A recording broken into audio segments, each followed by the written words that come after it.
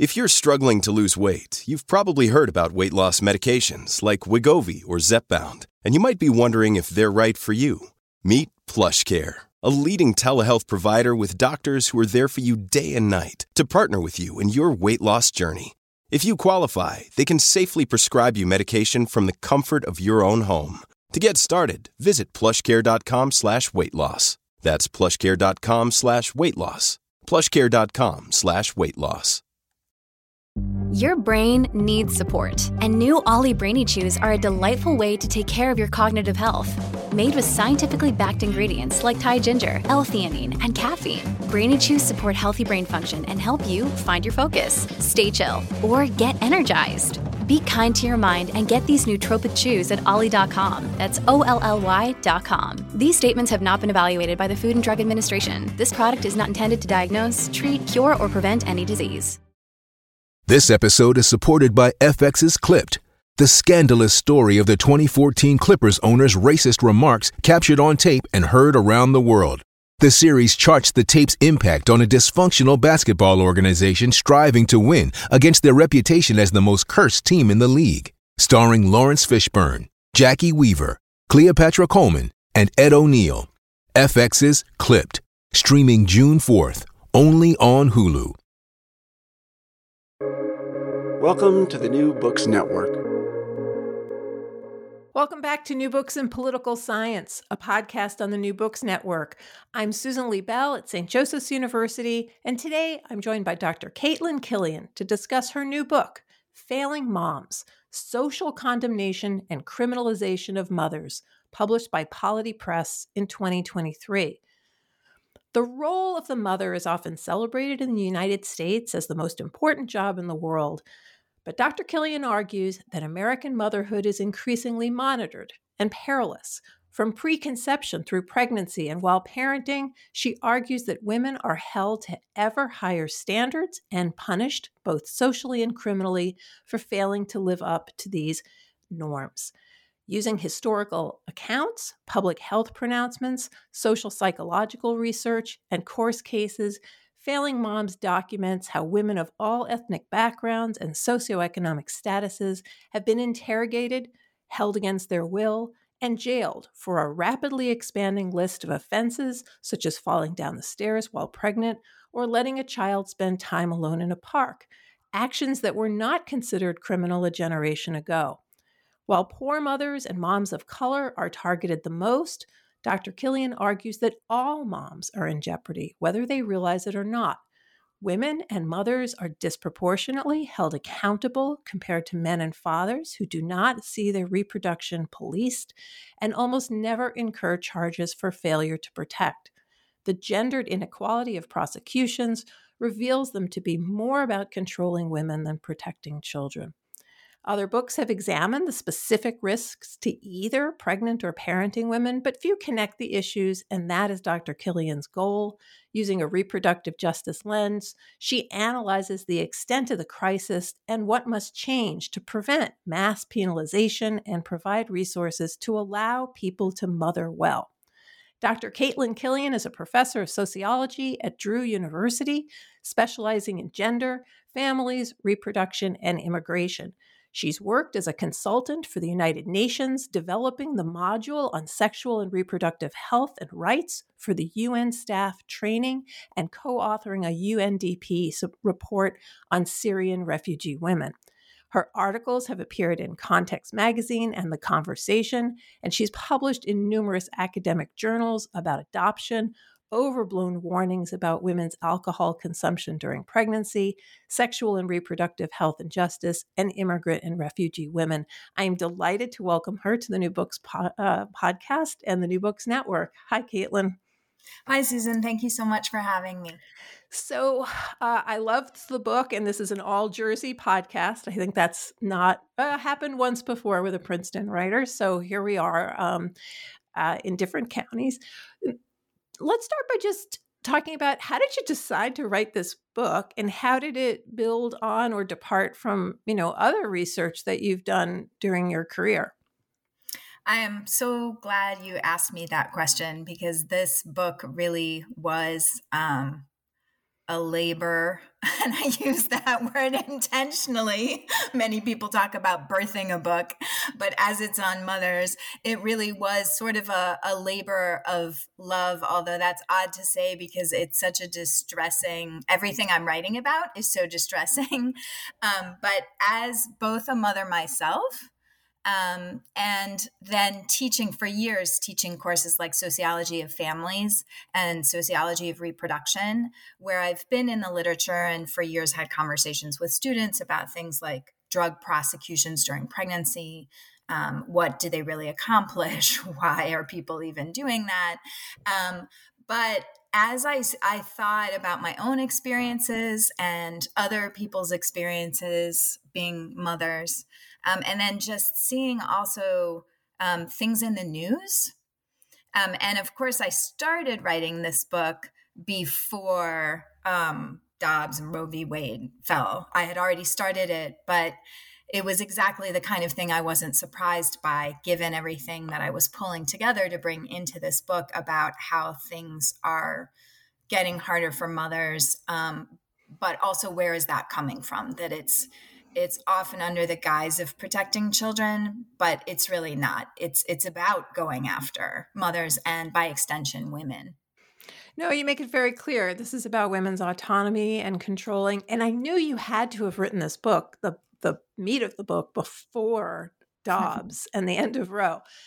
However, the whole book reads as it is the prelude to that, because that's not the cause. It's an effect of Right. of all that you're talking about.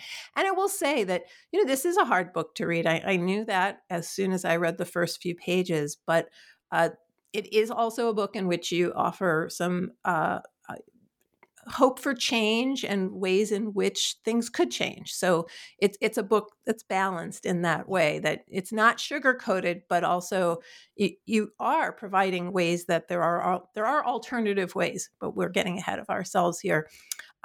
Let me ask you one vocabulary question just before we start, which is that, this word mother has always been multi-layered. And in writing about mothering, you really face challenges of vocabulary, especially, in 2023. And you decide to follow past usage of this word mom, despite recognizing that it could be problematic, given that gender is a construction and biological sex is also something that is socially agreed upon. So just explain a little bit about that decision for the book and the kind of thinking that you did about it. Sure. Yes, I did, because it's a loaded word. People, as you said, in 2023, we have to think about things like trans men who give birth, for example, and do they find themselves in this word, or would they not find themselves in this word? And so it was problematic. But I decided to stick with moms and mothers intentionally, because most of society's thinking, and even when we get to court cases and look at previous writings or what's in the news, they're still using mom and mother a particular way. And so it helps match that. And also because part of my book is comparing how fathers, dads, are treated or not, right? What's left out? What are they not subjected to compared to moms and mothers? So I had to have some of that binary, even though I recognize that it's deeply problematic and that we are moving to a place where more and more people are questioning and asking about the social construction of gender, and not wanting to fit themselves in a binary, or knowing others who are more gender fluid. So I absolutely agree it's problematic, but in the end, to match the literature and the sources I was using, I decided I couldn't really go there. I just wanted to keep the argument clear. I really find, in reading the number of books that I read for the podcast, I really appreciate the way authors come forward with these vocabulary choices early in their books, because then as you read the rest of the book, you're more sensitive to for what is happening. For example, you talk a lot about interdisciplinarity early in the book, and then it's woven throughout. Similarly, you at the offset say, like, this is not exactly going to work for trans men, for all pregnant people, but throughout the book you come back to it. So this isn't a book in which you sort of like, it's a footnote. It's seriously considered, and you really are thinking about people in all of their different identities.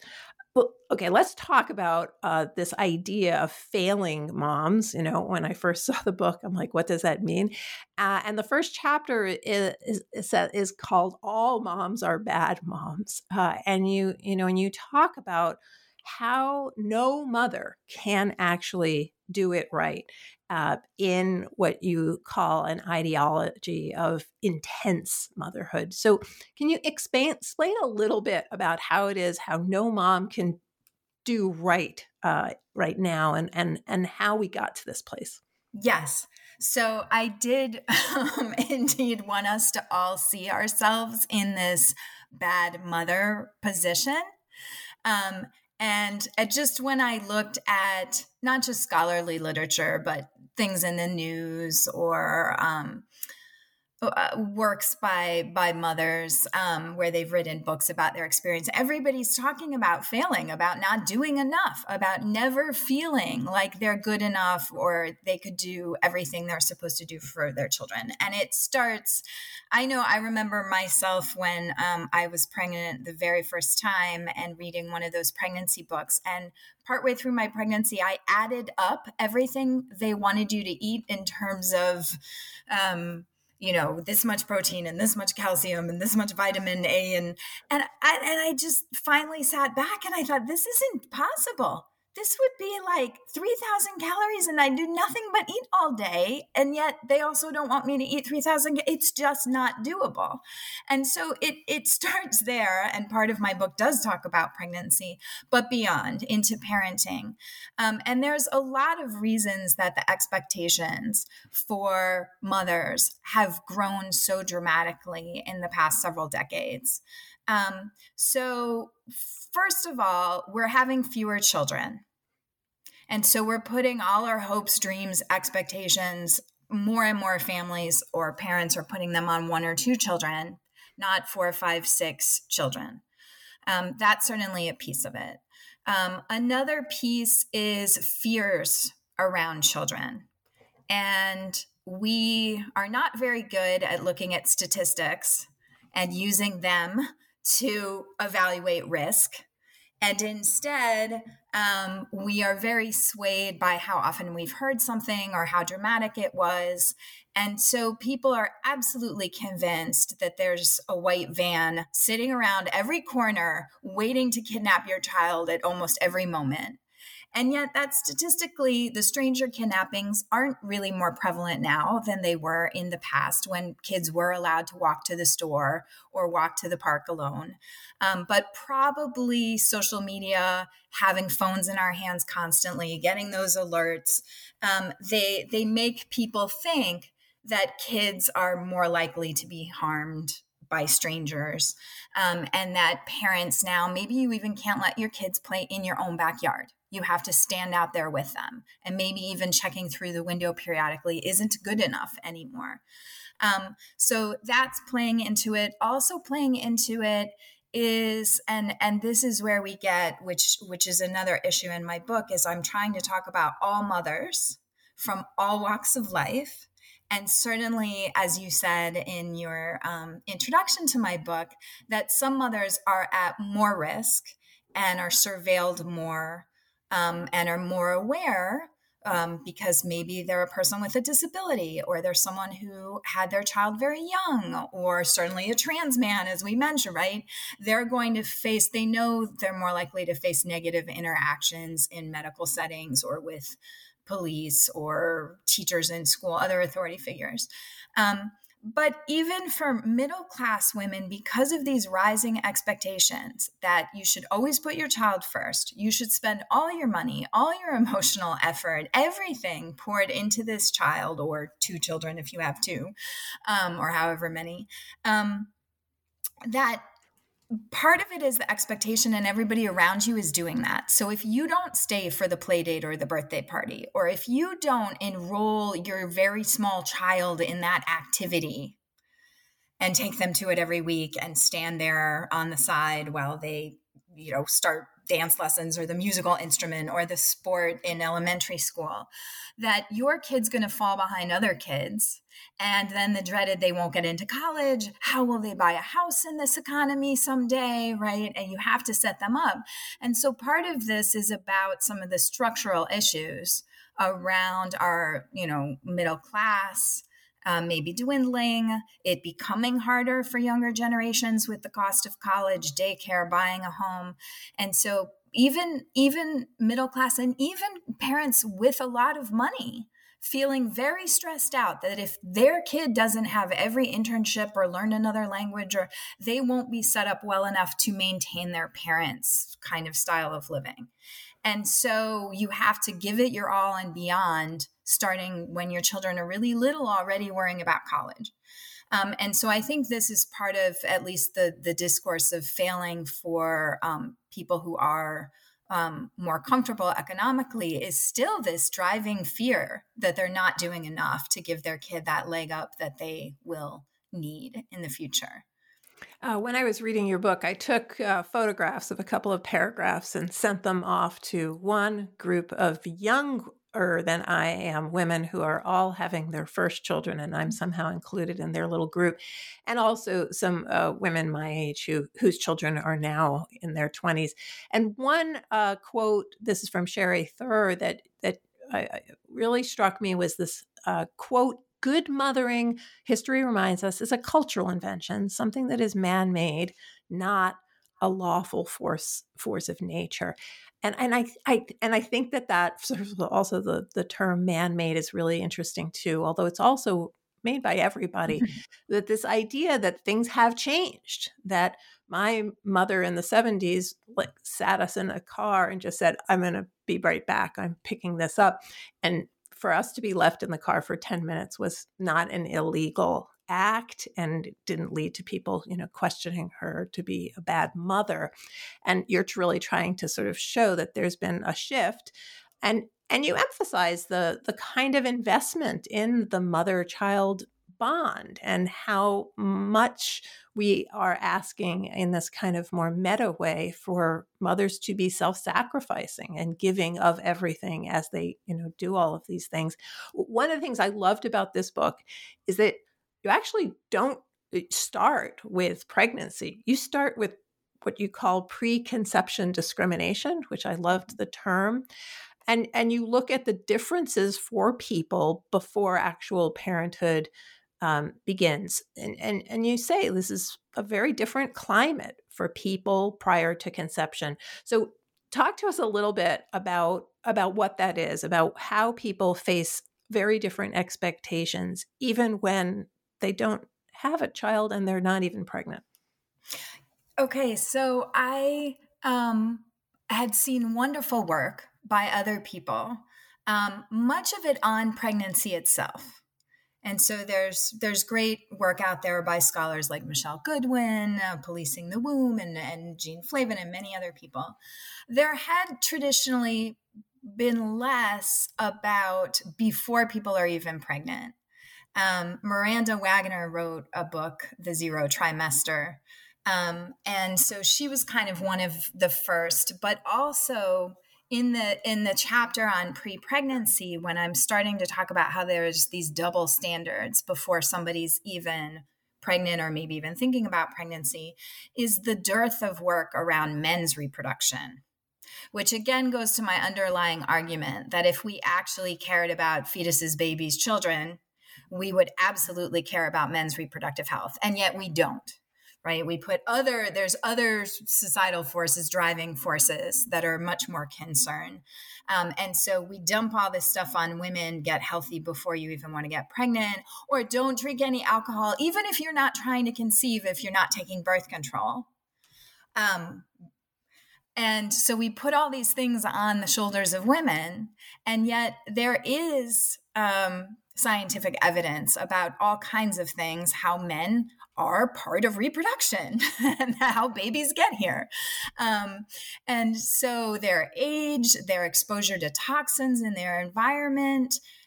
There was some early work on this by Cynthia Daniels, who wrote Exposing Men. And more recently, people like Renee Almeling have written a book called Gynecology with a GUY, gynecology, talking about how we ignore men's reproductive health. And on one hand, that's both a blessing and a curse, right? Because men aren't policed the way that women are policed for their behaviors, such as drinking alcohol.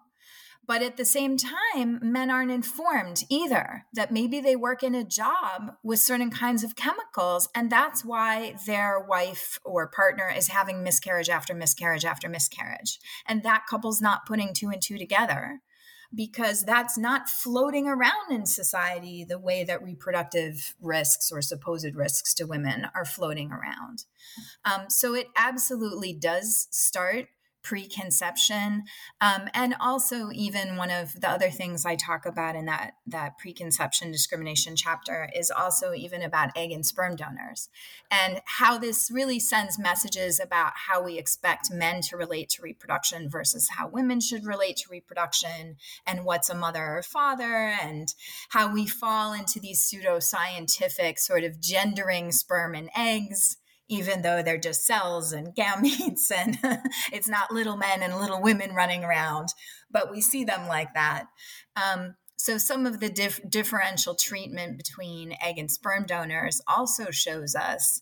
And yet again, the people in the fertility clinics know about men's reproductive health, and they're very worried about, has a man fought overseas in a war? Was he exposed to burn pits, right? He's not going to be a good donor. Prospective parents who are in the know aren't going to want that sperm. But are soldiers themselves being told that, right? So absolutely. And part of one of my goals in this book was to bring some of this excellent literature together, because there are works that are on either pregnancy, right, or pre-pregnancy, fewer. But I wanted to have the bird's eye view, the overall of, hey, when we put pre-pregnancy plus pregnancy plus parenting plus, okay, let's look at some of the absolute worst case scenarios. And by the time I get to the end of the book, some pretty grim stuff about abuse and real harms to children, because much of the book is about things that aren't really harming children, but there is a chapter on where children really do get harmed. And so to pull that all together to make this argument about mothering versus fathering and rising expectations, and again, how much of it isn't about preventing harm, it's about controlling women or female-bodied people. One of the things that's so impressive about that part of the book is how, on the one hand, you're saying, look, women are hurt, surveilled, controlled by an assumption that they're in a pre-pregnant state at all times, so they should just be prepared to be pregnant. But also how men are hurt by not being treated as people who will be parents. And so one of the themes that comes throughout the book is that all people, whatever they identify with, whatever society codes them as, who want to be parents need to have this information and understand this about their bodies. And so it's not that women, because they're associated with children, are always harmed. It's that men are harmed by not being thought of as part of that process. I thought that was just incredible.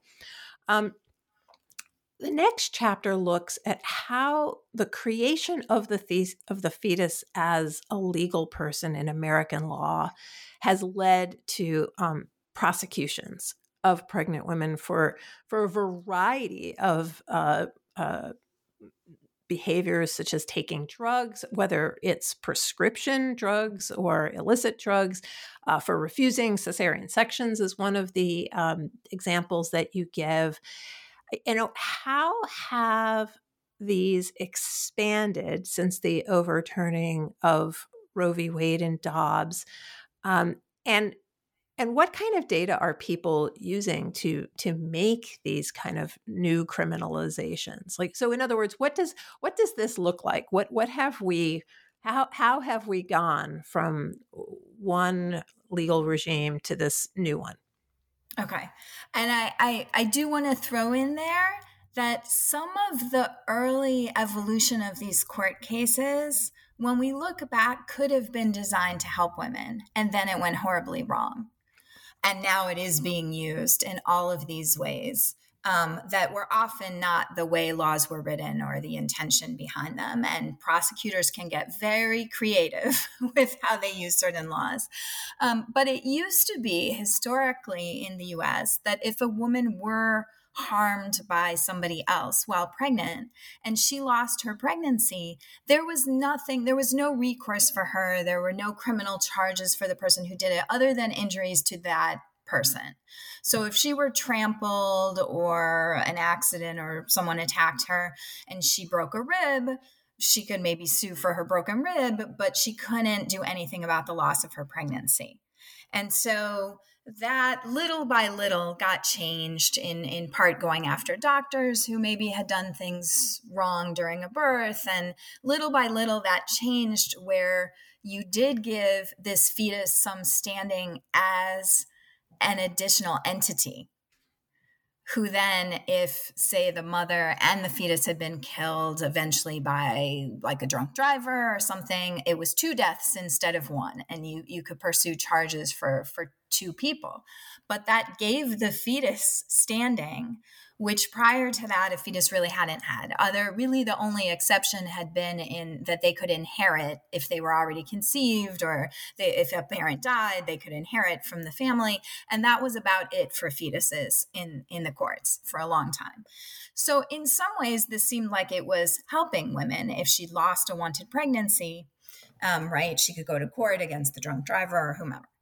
But these laws then started getting used against women. And so we think a lot about the drug cases, which, of course, I have to point out, there were real disparities, especially at first, in terms of what women we went after for using drugs. And so a lot of the prescription drugs initially slipped by, but drugs that were street drugs often used, or at least the women we targeted for using them, tended to be women of color, even though they didn't use at higher rates than white women, but they were targeted for criminalization. So they would be caught up through hospitals where medical workers turned them in. At higher rates. Sorry to interrupt you. Right, And the book you say it's much higher rates. So these are drugs that are used by all people, but they are criminally found depending on their identity, predominantly people of color. Yes.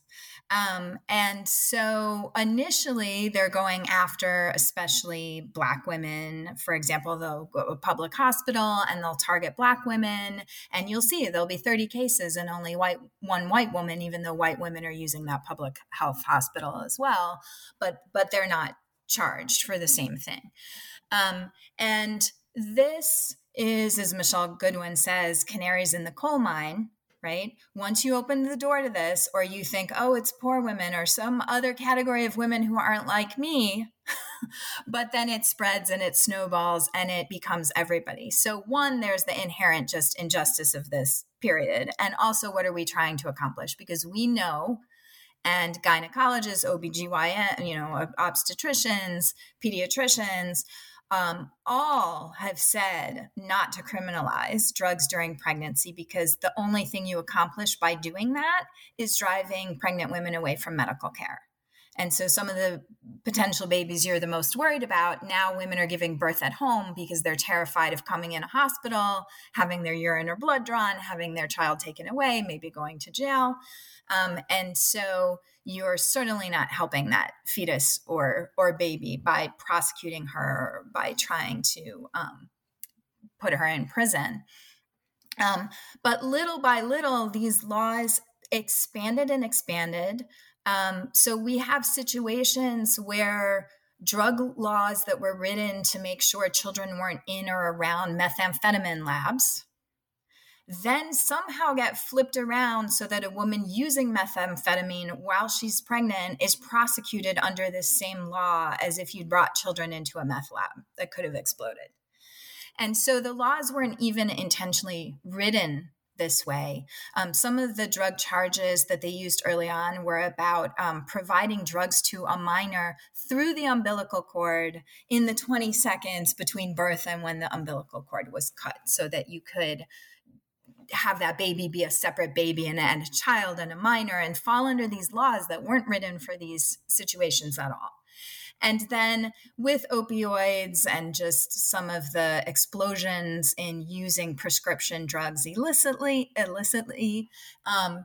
they have caught up more and more white women, still more likely to be poor, although not always. One of the problems, of course, is in the criminal justice system. If you go in without many resources, who's your lawyer going to be? Public defender, et cetera, versus someone who can hire a private attorney.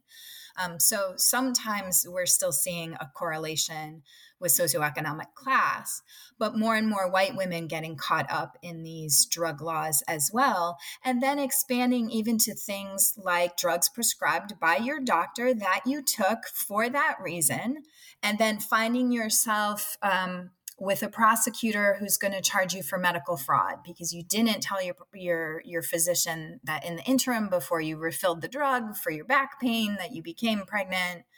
And so now trying to charge you with something else, take your children away, and also potentially send you to jail. And so these things, anything where a woman might be seen as hurting her own fetus, including this crazy Alabama case where a woman was shot by another person and lost her fetus, and then they tried to prosecute her initially. So that's what I mean by this expansion. These things we couldn't even conceive of, like a woman being shot by someone else, and the prosecutors are going after her for harming her own baby. Now that it's a second individual. And so, of course, this is playing into abortion laws and this idea of self-sacrifice, right? That a mother should do anything, perhaps even like in Texas or Idaho, or die unnecessarily to show she's a good mom, which is why we all fail at this. Yes, no. And I mean, you even take it down to the driving up to get a cup of coffee and being denied coffee because the person serving it sees that you're visibly pregnant and makes a judgment that this would be bad for the fetus, and therefore another smaller way of removing autonomy from women. I mean, throughout the book, you are giving these examples that are really data rich and backed, and you're also trying to say that don't look at this one discrete case. Like, we may not think we're going to be in a shooting tomorrow and we would be charged with the murder of our baby. But all of us, all parents, not just mothers, all people who are parents and who live in this society are participating in this wider network of ideas that is thinking about the fetus, the pregnant person in ways that are not focused on the health of the fetus as much as they seem to be on the removal of the autonomy from women, if I'm understanding correctly. And this brings you to this idea of the neglectful mother. And you look at these court cases in which mothers are arrested for sending kids to the park alone, or leaving them in the car to run an errand, as I admitted earlier that my mother did all of the time in the late 70s. And here you also emphasize that there are real differences between middle-class women and women with fewer resources. And you talk about the extent to which Black and Native American women are especially likely to be reported to child welfare services. So say a little bit more about this notion of neglectful mothers and where we are now. Obviously, in 1975, my mother was put on a pedestal as a stay-at-home mother who was the president of the PTA, and it was supposed to be a good thing to give your kids independence and send them to the park alone. Now it's not. So tell me a little bit more about this chapter on neglectful mothers and why it was so important to you. My mother did it too. My parents, I think we'd taken a trip across the country, so we weren't even in our home state, and they left me to get groceries in the car, probably in the 80s. And it was still acceptable. They certainly weren't worried about being arrested or having me taken away from them.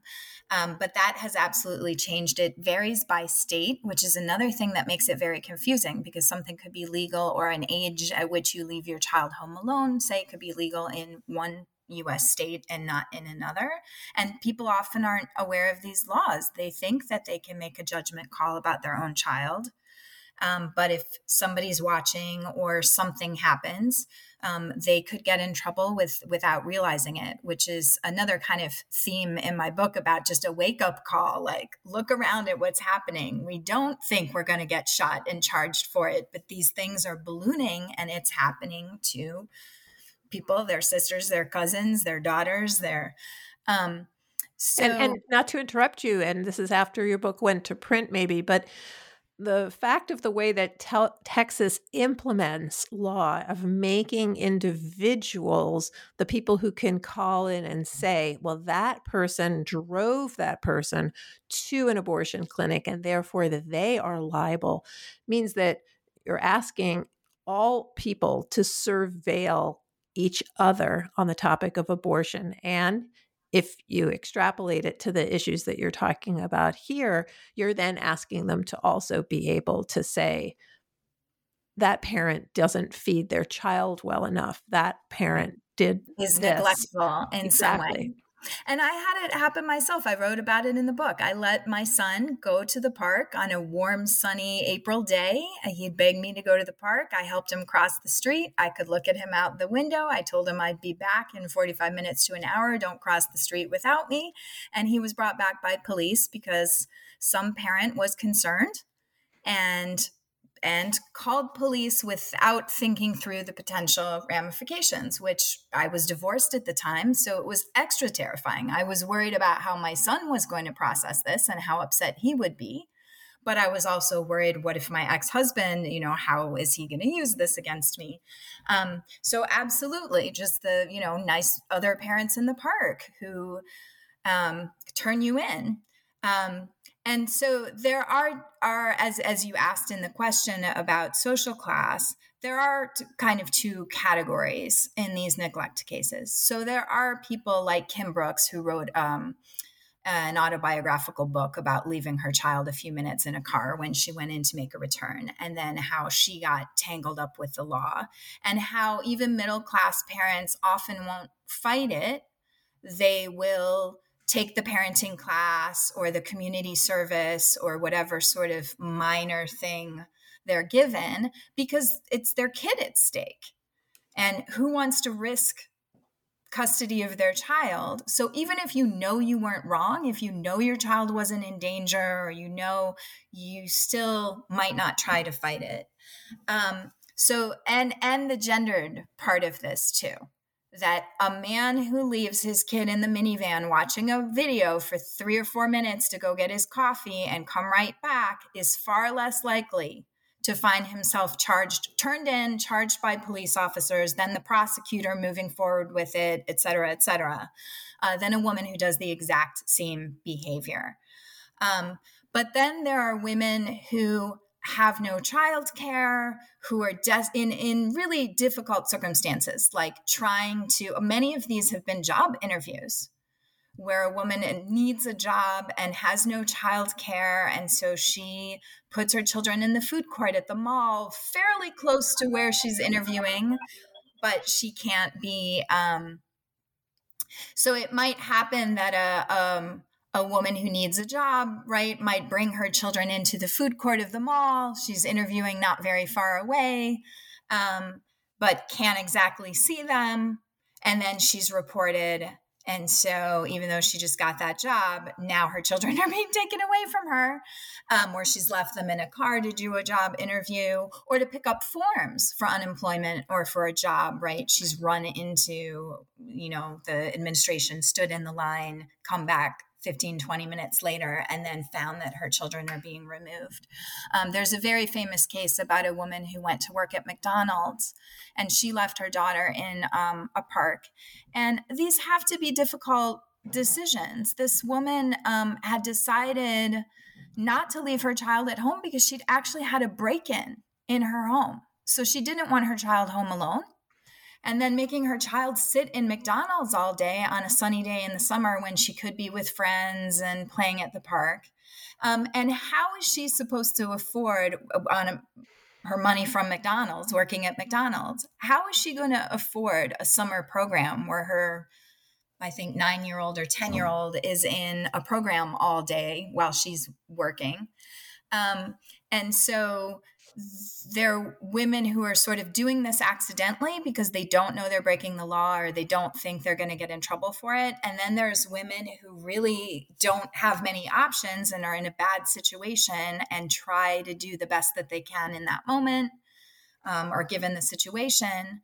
And then, of course, if even middle-class women are saying, okay, I'm guilty, I'll take the lowest penalty, but I'll say I'm guilty, just give me my kids back, then what happens to the woman who can't afford much legal support or her own lawyer or in these cases? You alluded to chapter 5 already. It is by far the hardest chapter for this reader anyway, as it focuses on parents of children who are killed or abused. And here you're looking at how both parents are treated, and you find great disparities and a double standard that you say affects all women, not just those who are charged with a crime. You say that, fathers are almost never tried under failure to protect. So if abuse happens in the home, if the most horrible of the killing of a child happens, it isn't just the parent who harmed the child.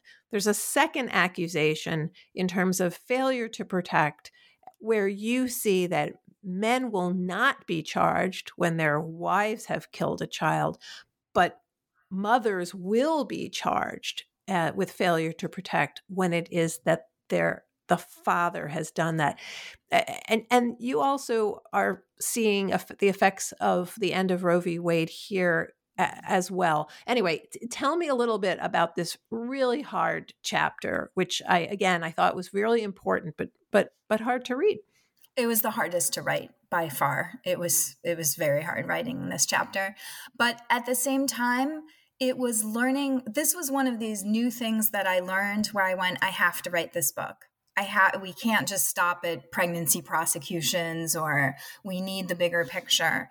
Was seeing these failure to protect laws being enacted and used in such a gendered way against women, and almost never against men who, as you said, their wives. So it could be the stepmother or mother, right, of the child. It could be this man's girlfriend.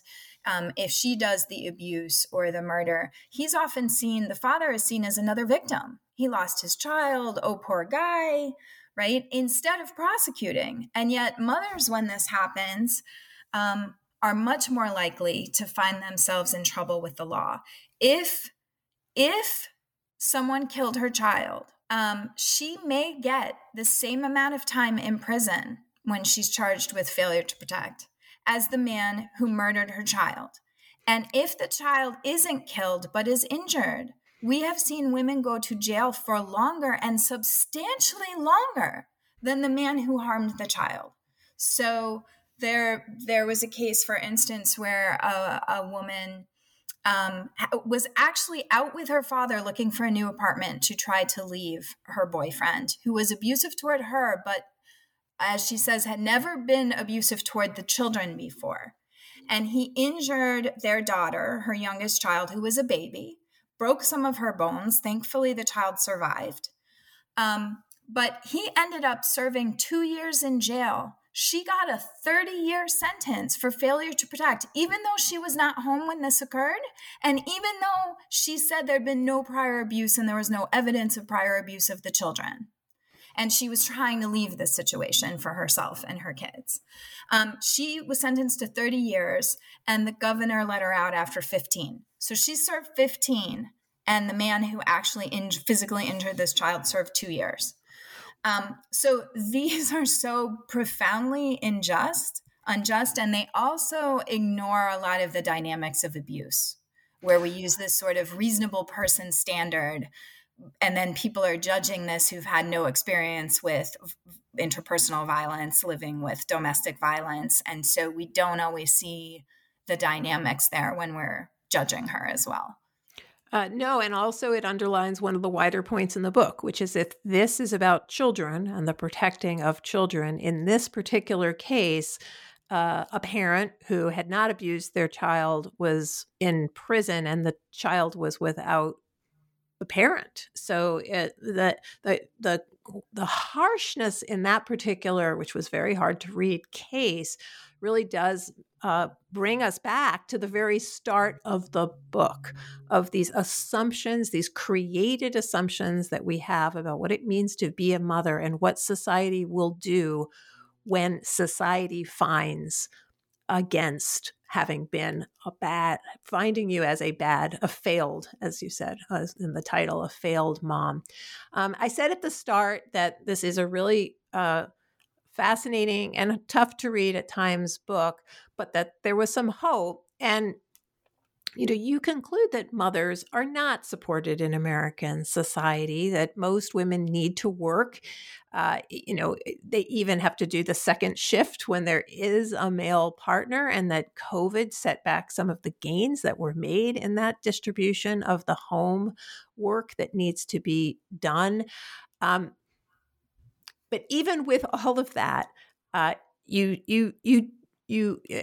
you also emphasize something else that I thought was fascinating, that social science research shows that time spent with children may not matter as much as people think. And so with all of that, with the data that you have, with this work that you did, where does that leave you with what changes should be made so that children have a better parenting situation and people have more autonomy, particularly people who identify as women? I do give some suggestions of how we can move forward. How can we make the future better for moms and families and kids? Because also when we go after moms, as you just alluded to, it ends up hurting the children, right? When children end up in foster care, that's often not a good solution. And particularly if she's really being criminalized for poverty. And many of these neglect cases are poverty as opposed to really not taking care of the child, where obviously the solution is that woman needs resources so that the plumbing can be fixed in her apartment, not take the children out of the apartment and leave her in the apartment with no plumbing. Right. And you have this great term for it. Sorry to interrupt you. You talk about empowered mothering, and you say, and you take this from Andrea O'Reilly, but you say that you want to have moms with agency, authority, authenticity, autonomy, and advocacy activism, so that you can kind of get out from under this. So don't deprive people of so many resources so that they will be able to do this really hard job. Right. If we love mothers and we want mothers to do a good job, we should be putting resources at their disposal, not making it harder and harder for them. And again, that doesn't help their children. So when we claim that it does, it's so easy to see through, like the prosecute right. If we cared about the children, when it's his girlfriend who does this, he'd be as likely to be criminalized. No, but it's not about that. So for moving forward and possible solutions, some of them, we need to focus on real problems. And we often, it's like smoke and mirrors, and we're throwing up things like, right where we started early in this podcast, right? About, trans kids, for example, or so we're throwing out things that aren't issues, that don't have this kind of magnitude. And then we're still not doing what we should be doing, for example, to work on maternal mortality. It is horrific, the United States, where we rank in terms of maternal mortality and morbidity, and particularly for Black women. And for such a rich country with all the resources we have, to see so many women die either in childbirth or postpartum in that first year, it's really unconscionable. So making strides on real issues, like making sure mothers and babies survive childbirth in that first year, that we can put money and resources toward, and education and programs like doulas, and making sure there's ongoing medical support for people who may have fewer resources and get bumped around, and things that would really help that. So first of all, we have to look at what are the real problems and not be distracted by these sort of pseudo problems. We also, for women who really are in trouble, and I really want to drive this point home, when we go after the most vulnerable, it's easy to go after people who are already in that position and struggling. And it's not fair and it's not right. And we need to deal with it because it's not just and it's not right and it's not helping them or their kids. But also, and this was my point about we're all bad moms, is it spreads. It just spreads back to that canaries in the coal mine, right? It spreads from there. So if we let some women get targeted and criminalized when they shouldn't be, then that ball just keeps on going to all of us. But if our goal is really helping children and families and people thrive and do better, then we need programs where pregnant people can get help with drug issues, substance abuse issues. And yet we don't really have that. Most clinics will turn away a pregnant woman. They don't want the liability. There are wait times. She may have other children at home. She can't abandon her other children to go to an inpatient clinic. So you would need a clinic that she could bring her children to. Putting her in jail is not the solution. She's going to lose her job. She's going to lose her housing. So if she ever gets better with her substance issue, but now her credit's wrecked, she can't get her kids back because she can't get an apartment to house them in, we have not helped the situation. Likewise with people who are suffering from domestic violence, recriminalizing them, making them responsible for the actions of people who hurt them. One of the things I learned doing research for this book is women can lose their children because they're held at fault for letting the child see them be abused. Instead of the person who abused her suffers the consequences like parenting classes, etc., she may now be in trouble. And that's to re-victimize her instead of empowering her and supporting her. So for those who need the most help, who are the most vulnerable, we need to actually offer real assistance with things that are empirically, we know they work, or good programs, as opposed to punishing. We need less judgment in general of moms. And we have to start, if you are a mother yourself or close to one, right? Start at home and think through how crazy the level of expectations is. But for others too. We need to stop judging. We need to give people a break. We do need to understand that good enough parenting is fine for most kids. And the level that we've raised it to is in some ways ridiculous and unattainable. And kids don't really need everything that we seem to think they need to be safe and to do well. We do need to involve other people in their caretaking, which means not just fathers if there is one or another family member, but it also means paid caregivers, and that means subsidizing those people. If we really value children and families in a capitalist society, we got to put our money where our mouth is. We do not have paid leave as a federal policy. And we are such an outlier among other nations to not have paid leave. I don't understand how we can say we care about kids and families and not have a paid leave policy. So a lot of this is also about better social policies, the tax credits for children that we've seen can bring families and kids out of poverty. Why wouldn't we want that? If the goal is really children's well-being, there are policies we see that work. So things like subsidizing childcare or expanding tax credits to parents.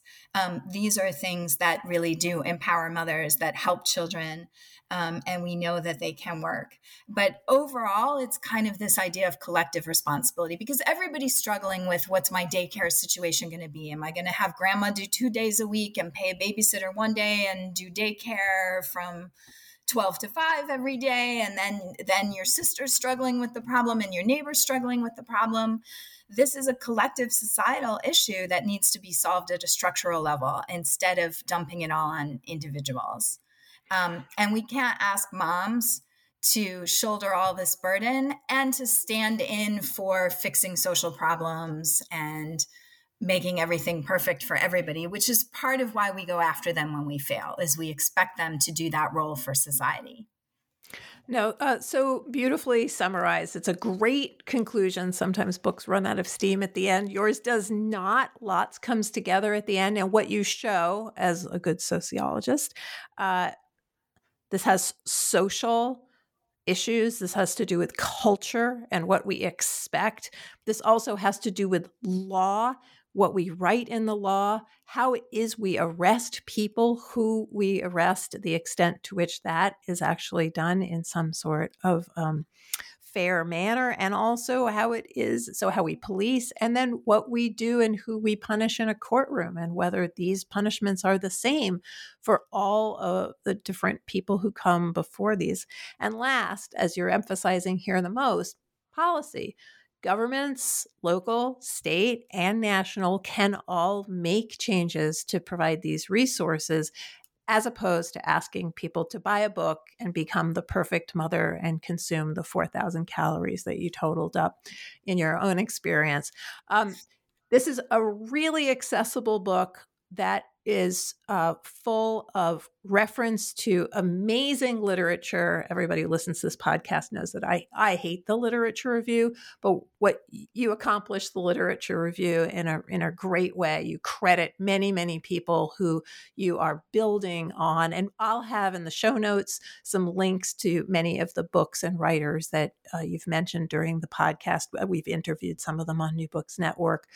So this is readable for anybody. This is written in an accessible, non-jargoned language. It's packed with the research of yourself and others.